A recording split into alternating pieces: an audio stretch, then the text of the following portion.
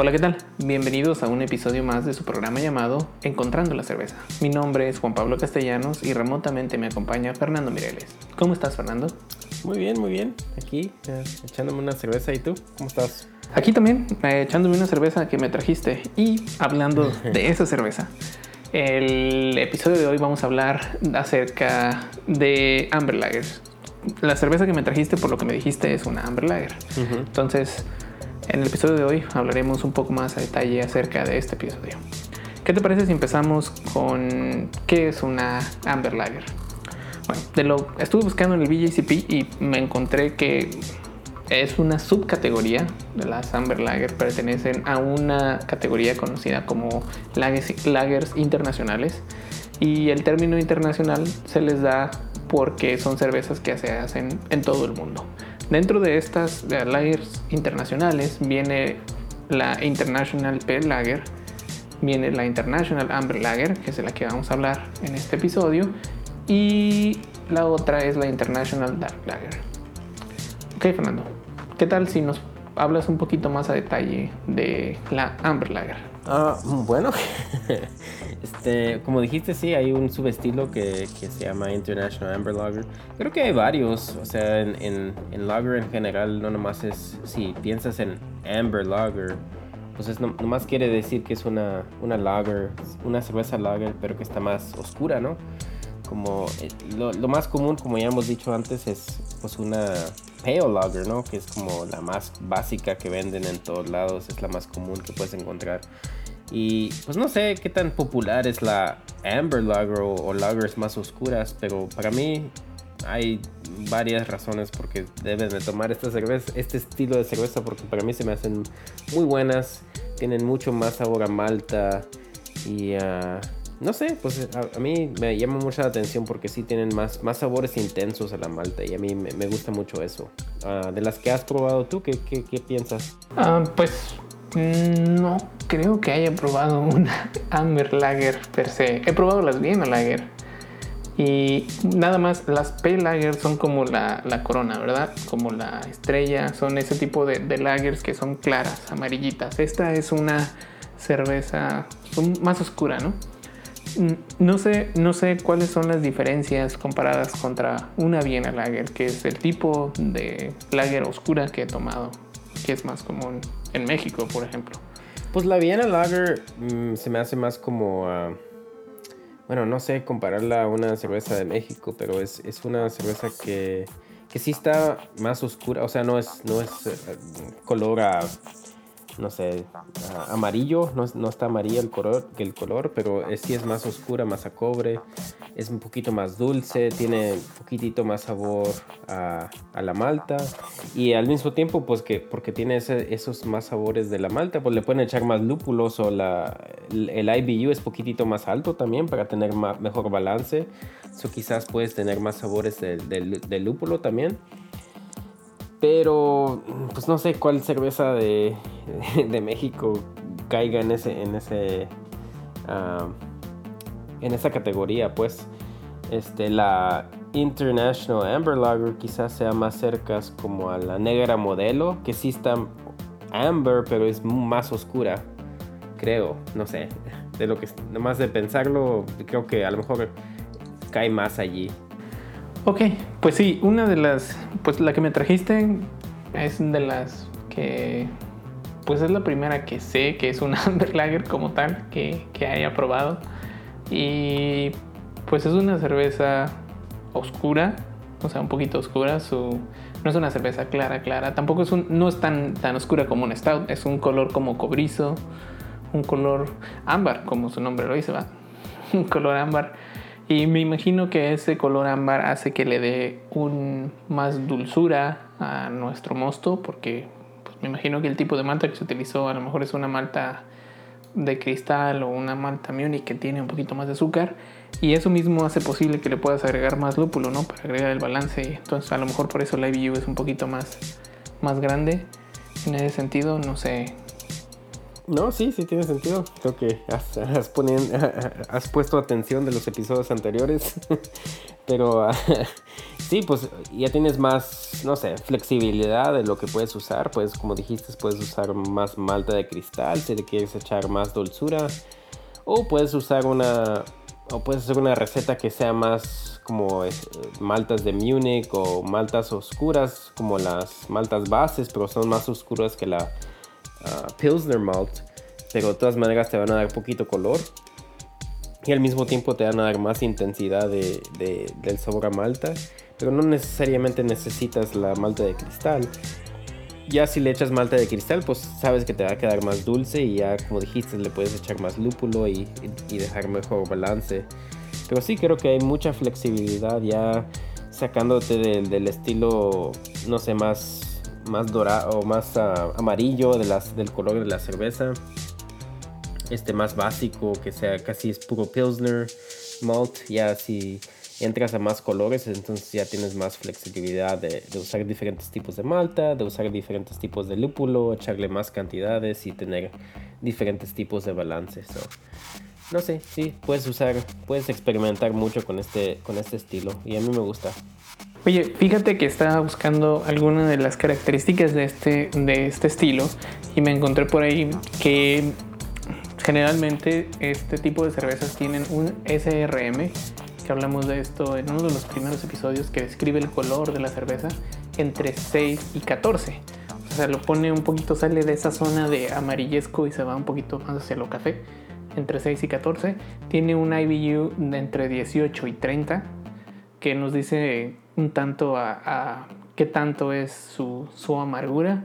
No es una gran amargura, ¿verdad? ¿Como cuánto tiene una IPA? ¿Como unos 60? Depende. Pues sí, depende qué IPA estás tomando. Pero si es como la IPA West Coast que le dicen, pues sí, ya estás arriba de 60 y por ahí. Pero si estás como en las nuevas, que son las más populares ahorita, que son las Hazy's, entonces estás como en 35 o 30, porque realmente no usan mucha amargura, porque quieren tener más dulzura y más aroma para que sea como jugosa.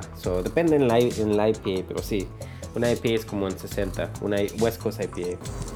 Ok, entonces pues no es tan amarga como una de esas. El máximo se supone que es 30 IBUs, entre 18 y 30. Sí, una de 30 es como más como una Pale Ale. En general, una Pale Ale empieza como de 30 IBU. Pues si se te pasan los hops, que no se te pasen más de 30. Hasta sí, ahí. Hay por ahí. El estilo. 18 y 30. Y su alcohol es de 4.8 a 5.4%. Se supone que este tipo de cerveza va bien con carnes a la parrilla y vegetales a la parrilla. Imagino que por ese saborcito ahumado se compensa bien con el azúcar o con lo dulce o el sabor a malta que le da. Sí, exacto. Va bien con queso cheddar y con postres de fruta, se supone. Sí, como hablamos con el episodio de maridaje, pues el estilo Amber en general, como la Vienna Lager y todo eso, tiene mucha flexibilidad de qué platos te puedes comer con este estilo, porque sí, puede ser un poquito amargo el sabor, porque puede subirte a la IBU de 30, como dijiste, y al mismo tiempo va a tener mucho sabor a malta. Va a estar, muy, muy buen balance. Ok, y pues también encontré algunos ejemplos de cervezas comerciales y pues viene la 2X Amber. Entonces te eché mentiras, sí había probado esta, porque sí he probado la 2X Amber. Esa, no me acordaba de esa, pero entonces un ejemplo de una lager internacional, una Amber, International Amber Lager, es la 2X Amber, que se puede encontrar en México. Otra es la Sam Adams Boston Lager. Y hay unas que se llama Brooklyn Lager, Capital Winter. Y creo que son las que me encontré por ahí. No sé si tú recuerdas alguna otra. Creo que esas son, pero sí se me olvidó de la 2X Amber. Esa sí es más común, pues sí la puedes encontrar donde sea. Igual también yo sí la he probado. Y sí me gusta más que la 2X en general. Pero sí, no creo que es ejemplo tan, no sé, intenso de sabor de lo que puede ser este estilo. Pero sí es un ejemplo que pueden tomar de ejemplo, pues. Ok, oye, y una pregunta básica. ¿Cuál es la diferencia entre una cerveza Amber y una Amber Lager? ¿Es nada más la levadura que utilizan? ¿Cómo? ¿Una cerveza Amber y una Amber Lager? Se oye como lo mismo, ¿no? Lo mismo, no, es que por ejemplo si vas a una cervecería, en ocasiones nada más te dicen que es una Amber. Ajá. O una ámbar, una cerveza ámbar.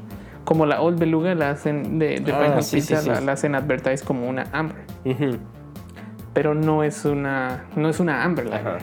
¿Cuál es la diferencia entonces entre una Amber normal o una Amber y una Amber Lager? Ok, ya te entendí. Sí, exactamente, como lo dijiste, es la levadura. O sea, si la única diferencia es que utilizas una levadura que es de lager, y en el otro estilo como la Old Beluga es Amber por el color, pero no necesariamente es lager porque no usaron una levadura de lager. Ok, y me imagino que la levadura le da hace algo de diferencia, supongo. Pues sí, ¿no? Como no sé si dijimos antes, pero la levadura lager le da ese sabor más crisp, que si lo traduces dice que es crujiente, pero eso no tiene sentido que la cerveza sea crujiente, pero es más, no sé, ¿cómo lo explicamos antes? Como quita sed, que es más seco el sabor, pero al mismo tiempo tiene el sabor de la malta más fuerte, no sé cómo explicarlo, pero sí es distinto. Si haces el mismo mosto, lo separas en dos. Si uno le echas una levadura de lager y una le echas levadura de ale yeast, pues sí, te va a salir completamente diferente. Ok, pues me acuerdo que le preguntamos a un amigo, a Paul. El buen Paul nos pudo describir cómo es que se siente ese sabor crisp. Paul es un amigo que tenemos en común y que él es de aquí de Estados Unidos, entonces, y él sí es güerito y todo el pedo. Entonces él sí, ya si él no sabe qué pedo, cómo describir eso, entonces ya, mejor cerramos todo y nos vamos. Entonces le preguntamos y me acuerdo que dijo que era ese sabor como que se va rápido, ¿no? Como que lo sientas en la lengua y rápido se va. Sí. Ese es como que ese es lo que se describe como crisp. Entonces, pues yo no siento eso, nunca he sentido eso, pero pues sí hay forma, pues como dicen, una manzana, ¿no? Que la muerdes y sientes el sabor de la manzana bien rápido y es como que desaparece. Sí. Algo así. Entonces, si usas una levadura lager, te va a dar ese sabor como que intenso al principio y se va. Sí, algo así. Ok. No sé, es difícil explicarlo, pero sí es algo así, como dices. Pues no sé, pero si se encuentran una Amber y una Amber Lager, ahí le toman y ya nos dicen cuál es la diferencia, porque porque según eso se describe como crisp. ¿Qué se supone que es eso? Es un sabor intenso al principio que se diluye rápidamente, en comparación de una ale, que a lo mejor te queda ese sabor un poquito más prolongado. Exactamente. Ok, oye, también me mencionaste, la cerveza que me trajiste es una que hiciste tú, ¿no? Una International Amber Lager. Entonces no sé si podamos hablar un poquito acerca de la receta, qué tipo de levadura usaste y cómo la hiciste.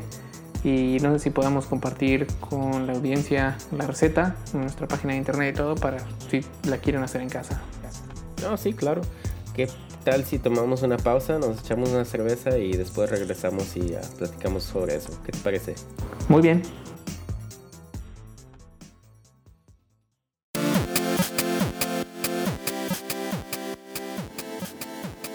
En diferentes episodios haremos recomendaciones del equipo para la elaboración de la cerveza.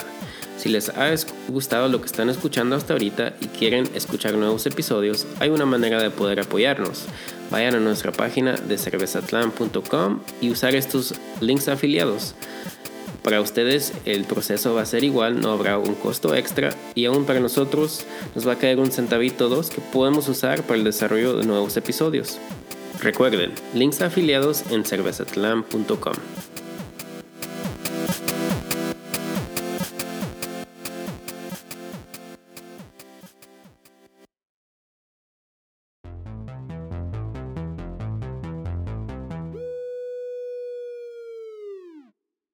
Ok, Fernando, háblanos un poquito más acerca de la cerveza que hiciste. ¿Qué te parece si empezamos con la receta? Ok, sí, está bien.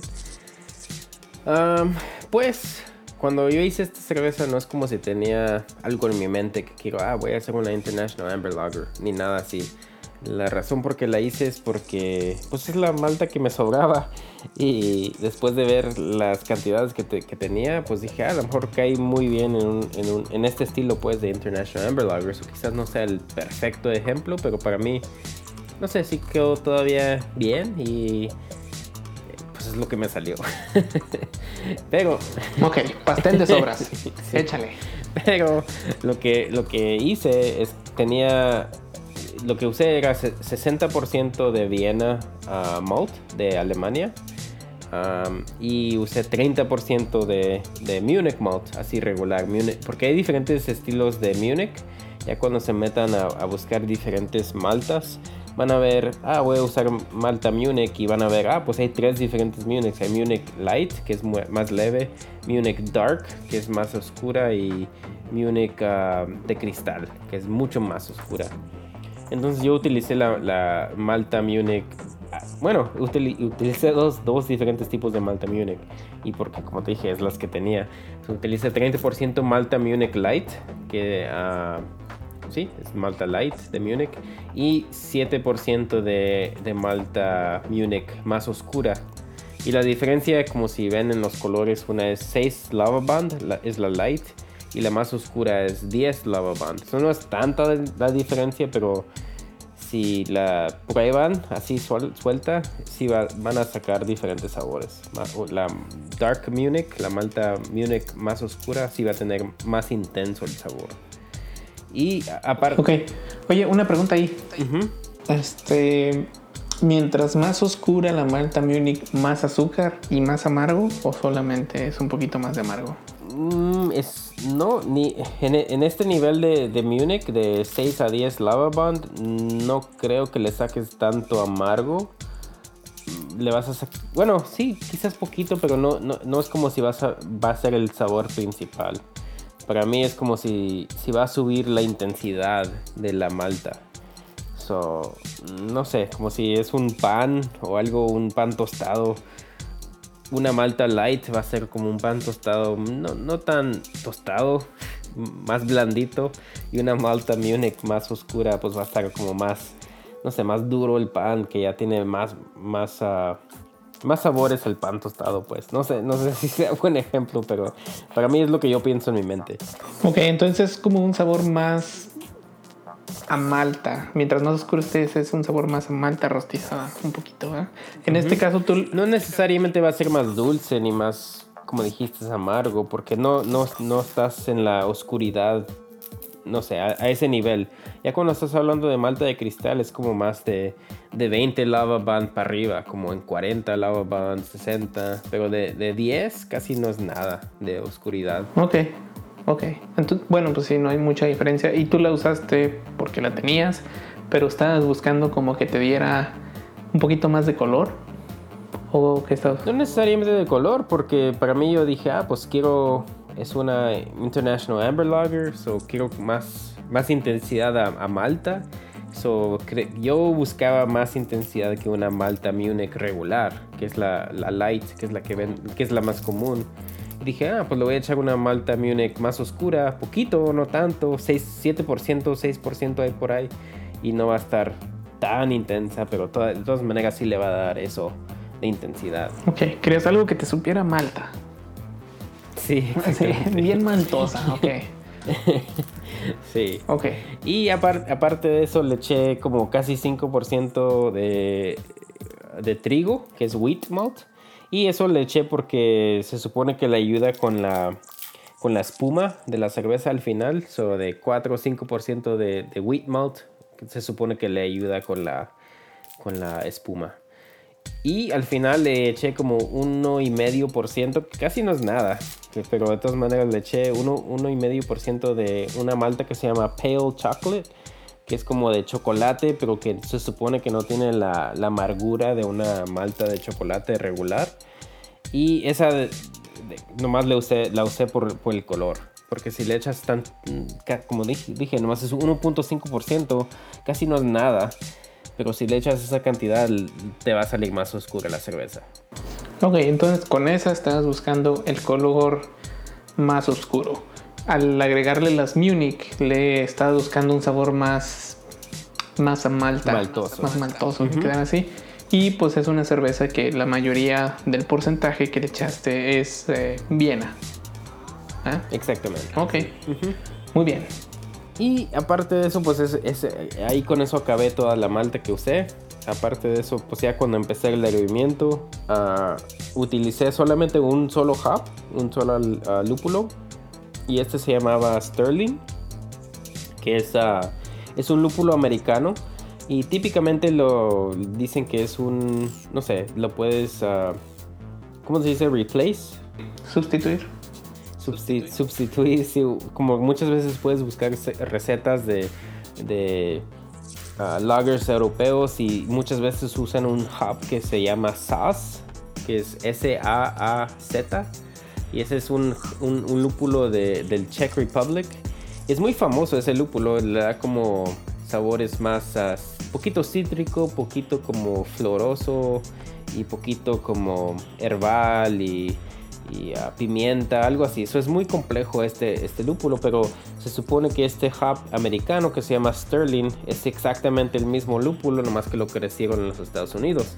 Eso es más barato. Y pues a mí me sobraron porque lo usé una vez en una receta y dije, pues lo voy a utilizar en esta porque es un lager. Y no sé, pues típicamente cuando haces un lager pues usas esos lúpulo noble y es muy similar a esos lúpulos, o por eso usé este hop. Y en este caso utilicé poquito lúpulo al principio del hervimiento, solo le eché como 14 gramos de Sterling al principio para que le dé como 17 IBUs. Y al final, en los últimos 5 minutos, le eché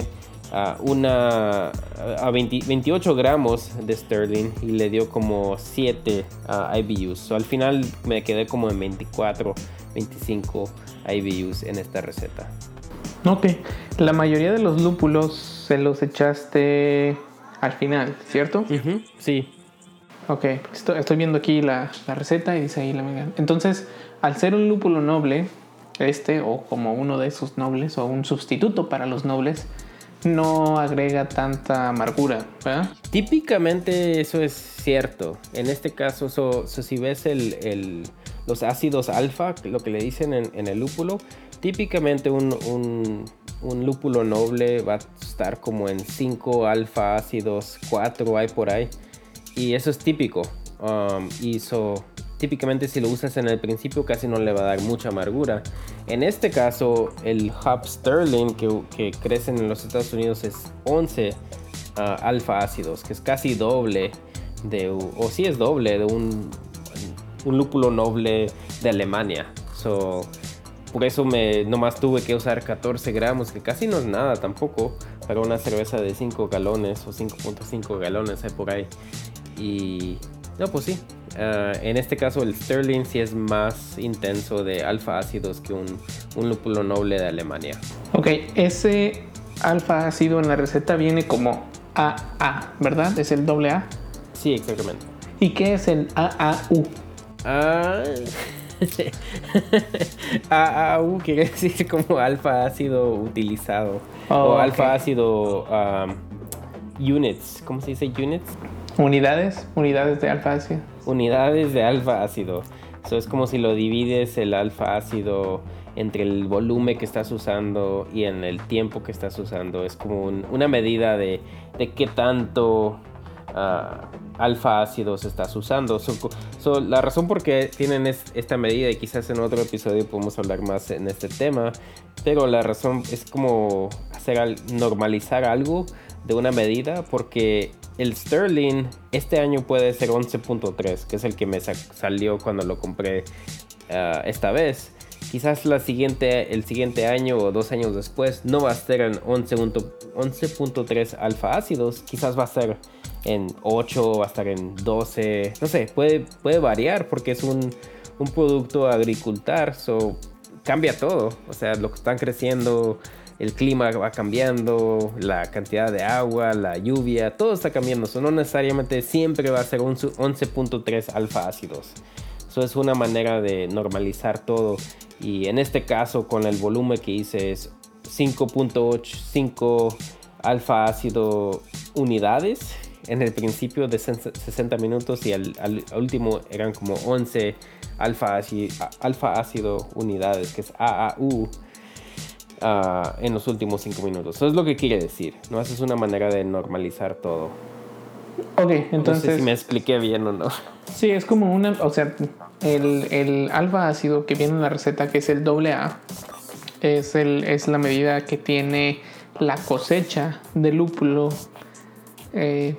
para este año, ¿no? O en el que te enviaron. El siguiente año quizá eso cambie de acuerdo a muchas cosas. Cuánto fósforo hay en la tierra, nitrógeno, humedad, lo que sea, clima, lo que sea. Entonces el AAU es como una estandarización o una normalización de esa cantidad de alfa ácido para que podamos tener como unidades. Tratar de normalizarlo a algo que pueda ser constante para utilizar esto si el siguiente año viene con un diferente valor de alfa ácido, entonces lo podemos igual normalizar, usar la medida normalizada para tener una referencia de qué tanto, o tratar de hacerlo lo más parecido. Exactamente, sí, a lo que se pueda. Ok, sí, hace completamente sentido. Bueno, pues, ¿qué te parece si probamos la cerveza que nos trajiste? A ver qué tal. A ver qué te parece. Bueno, Fernando, pues aquí tengo la cerveza que trajiste, que es la lager que tú hiciste con la receta que acabas de describir. ¿Qué te parece si nos describes cómo se ve? Pues para mí es muy... No es como bien oscura, pero sí está bien el color más a cobre, pero cobre oscuro, más cafecito. Sí, o sea, no es como regular Amber Lager. Eso sí, para mí se me hace más oscurita. ¿A ti qué te parece? Sí, se ve café. Así se ve un color café, pues no un café oscuro, pero sí oscurón. Sí, y para mí la aroma es bien maltosa para mí. O sea, para mí es bien... Sí tiene el aroma bien intensa de malta. Sí, es casi todo lo que le saco. Para mí casi no le saco el lúpulo. Quizás esté allí, pero no, para mí no le sale. ¿Qué piensas de eso? Pues huele a malta nomás. El lúpulo no le huele nada. No huele ni cítrico ni floral. Nada. Como dice. Sí. Ajá, sí, exactamente. Pero que no es tan... O sea, no es tan diferente a típicos lagers que hacen. O sea, típicamente sí tienen aroma quizás tantito al lúpulo, pero no es algo que sea algo céntrico de este estilo. Eso es más ahí atrás, quizás te sale, quizás no. No es tan diferente eso. No es algo importante pues en el estilo. Esos aromas fuertes a lúpulos. No es un IPA pues. Ajá, exactamente. Puede estar ahí, pero no hace el estilo. El estilo aquí es la malta. Sí, lo predominante y lo que se siente al tomarla y al olerla es esa malta, sabor a malta y olor a malta. Exactamente, sí. Ok, pues sí, y de sabor, pues totalmente a malta. Sí, para mí sí, es muy maltoso. Ok, ¿y qué opinas de la receta? ¿Hay algo que le cambiarías y por qué? Sí, yo sí le cambiaría varias cosas, creo. Del lúpulo, o sea, no hizo tanta diferencia, eso lo dejaría igual. O sea, si tengo Sterling, si tengo otro diferente, no le cambiaría mucho allí. Porque como dije, el lúpulo no es tan céntrico a este estilo, no es tanto el enfoque que nos vamos a enfocar en el sabor del lúpulo, eso no es tan importante. Pero de la malta, creo que trataría de usar más malta Viena que más malta Munich. Yo creo que como utilicé 60 Viena, 30 Munich leve, 10 o 7 Munich oscuro, creo que le quitaría totalmente el Munich leve.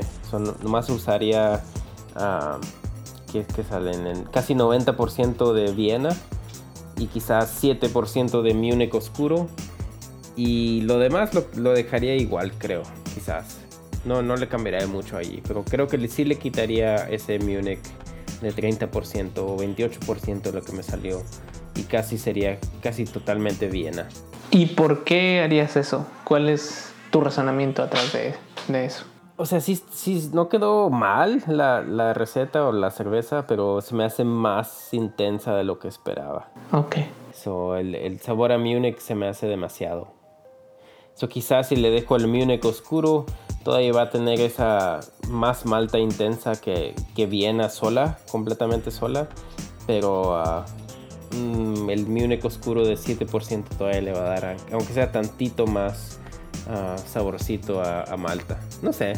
O sea, todo es, no sé, divertido porque puedes experimentar, le puedes echar un poquito más de esto, quitarle un poquito más de esto. No sé, para mí me gusta todo este proceso de hacer recetas. Pero así te pasa, haces una receta, quizás te salga buena, quizás no, pero ya le hayas con los sabores, con las maltas que usaste, con los lúpulos que usaste, ya le puedes cambiar cositas aquí, subirle esto, bajarle esto, y no, es muy divertido para mí. Ok, bueno, pues ahí pueden encontrar la receta en nuestra página de internet. Y pues ahí está. Es una cerveza buena, a mí me gustó mucho. Se nota el sabor a malta muy fuerte. Y ahí están las cosas que cambiaríamos si la queríamos volver a hacer. Entonces lo pueden usar como referencia, pueden hacer la misma receta o hacer sus propias variaciones, a ver qué les parece. Con esto damos por terminado el contenido principal de nuestro programa. Ahora damos paso a la recomendación de esta semana. Hoy toca... Hoy nos traje una cerveza que se llama Big Bark Amber Lager. Es de una cervecería de Austin que se llama Live Oak Brewing Company. Y pues la razón por que la traje es una de las cervecerías originales de Austin. Y como supe que estábamos hablando de International Amber Lagers y ese estilo ahora, pues dije, pues, ¿por qué no comparar una cerveza Vienna Lager, que es un poquito similar, y a ver cómo nos sale la diferencia de una International Amber Lager? Vamos a ver qué tal.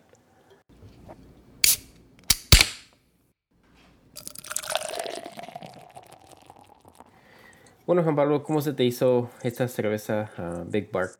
Fíjate que es una cerveza muy buena. A mí me recuerda mucho a la cerveza León. Creo que son del mismo estilo. Y comparando la Amber Lager contra esta, que se supone que es una Vienna Lager, pues el color es diferente. La Amber Lager que tú hiciste es un poquito más oscura. La Big Bark es un poquito más clara. Y en cuanto al sabor, a mí se me hace más dulce la Amber Lager que hiciste. Uh-huh. Y ambas son buenas, pero sí siento un poquito más ese sabor como dulce en la International Amber Lager. ¿Tú qué tal? ¿Qué piensas? Pues a mí siempre me ha gustado esta Big Bark. Es buena cerveza, es como te dije, es una Vienna style. Sí, es mucho más leve. Para mí no sé si sea más dulce o no, pero los sabores no son tan intensos para mí. O sea, la International Amber Lager que hice, como dijiste, es mucho más oscura que la que tenemos aquí. Pero para mí la diferencia principal es que el sabor de la malta es mucho más intensa en la International Amber Lager que hice, y quizás sea porque usé mucho más malta de Viena, de Múnich, y quizás le da mucho más sabores intensos que la Big Bark. Pero para mí la Big Bark es un muy buen ejemplo, muy buena cerveza. No pueden irse mal si agarran esta cerveza, es muy buena. Con eso damos por terminado el episodio del día de hoy. Cualquier duda, comentario o sugerencia la pueden hacer a través de nuestras redes sociales. Nos pueden encontrar como @cervezatlan en Facebook, Twitter e Instagram. No olviden visitarnos en nuestra página web cervezatlan.com. Gracias.